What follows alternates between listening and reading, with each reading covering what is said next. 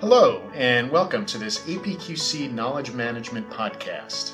My name is Ken Heyman, and I am a research specialist in the Research Services Department here at APQC. I'm pleased to be joined today by APQC Executive Director Cindy Hubert and KM Research Program Manager Lauren Trees. So in 2013, APQC partnered with its KM Advanced Workshop to identify 10 barriers to enterprise knowledge sharing. Over a series of KM podcasts, we'll address all 10 of these barriers. So, in thinking about an organization's culture, one recognized barrier to knowledge sharing is awareness. What does awareness refer to? So, awareness has a bunch of different components, but fundamentally, it's the widespread communication of KM approaches and activities across the organization. So KM programs typically, try to market their efforts so that employees understand what options are available to them and how to connect and how to access expertise and content. Great. So can you describe how a lack of awareness can be a barrier to knowledge sharing? Ken, I'll build on Lauren. So it's not just the communication and the awareness of the awareness as a communication, a mechanism for communication, but it's also the branding of your program and people really understanding why they should participate. Because as Lauren, we've always said, participation is the holy grail for knowledge management. And so, as Lauren said, if you don't have good communication, if it's not communicated sufficiently or in the right manner, there may be first just a lack of understanding of the tools and the approaches that are available to them. But then you go on in your communication and you're trying to go from understanding to more of people taking commitment and taking action of doing something. So I think one of the most important messages that you send to break down the awareness barrier is why people want to participate. There's a value proposition, Lauren, and that's what's got to be answered to that. Yeah, I think some people put out communications and say, okay, we've told people that these things exist, but they're not making enough of a connection with each audience to say, this is how you would use this tool or approach. This is what it's going to do for you as an individual. This is what it's going to do for your team and department. You really have to think about it. And you also have to think about the different audiences in your organization. You're going to have early adopters, and with them, the awareness, all you have to do is tell them it's out there, and they're going to start playing with it, and that's where you really need to get into the commitment piece. Absolutely. But you're also going to have those late adopters, like my mom with her iPhone, where you kind of have to work through the 7 stages of grief of, we're really going to do this. We've got denial, we've got bargaining, and we're finally going to get to acceptance. So different strategies. Absolutely, and I love your notion of adoption because you're right. With the new and we love technology, right? Your mom included, my mom included.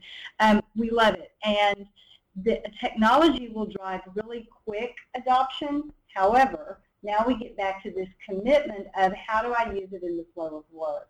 And that's what takes a little bit more time because the tool gets tired. You now look for content and how that's going to enable you as a practitioner, as a participant in a knowledge sharing system, how it's going to enable your work and make it better.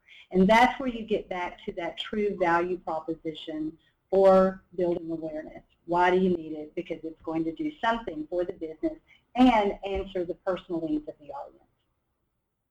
Great. So that said, can you provide us with some ways to build or improve awareness of KM? So I'm going to start where I always start with this question, which is you've got to have a formal communications plan.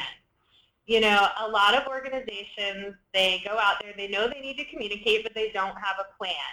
And what we see in our research is that less than 1 in 4 organizations has a communication plan in place. You've got to have a clear brand for KM, and different organizations do this different ways. Some of them brand their KM awards. Some of them brand their KM roles. So, I'm a Sherlock Sherpa, or I have this particular role in the organization and I can identify it and there's a fun way to talk about it. And then you also need to vary your communications.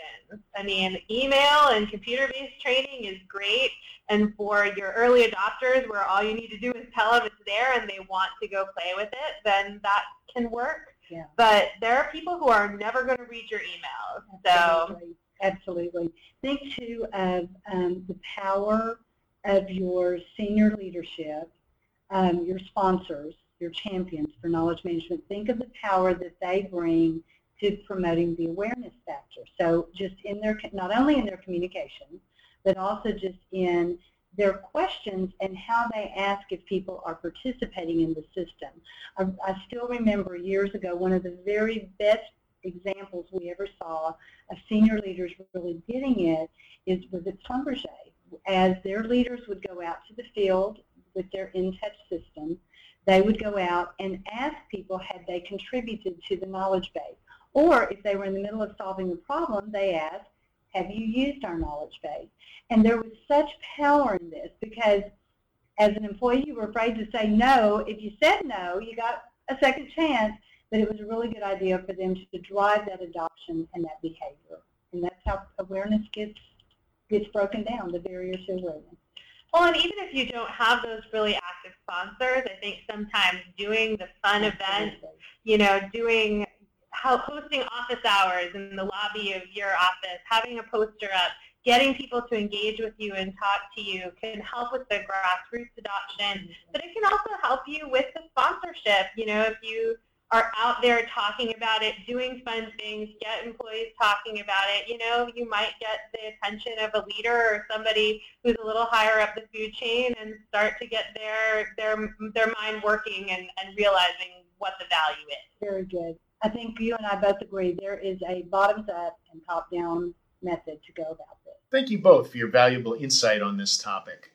We'll look forward to future KM podcasts where we address other barriers to knowledge sharing.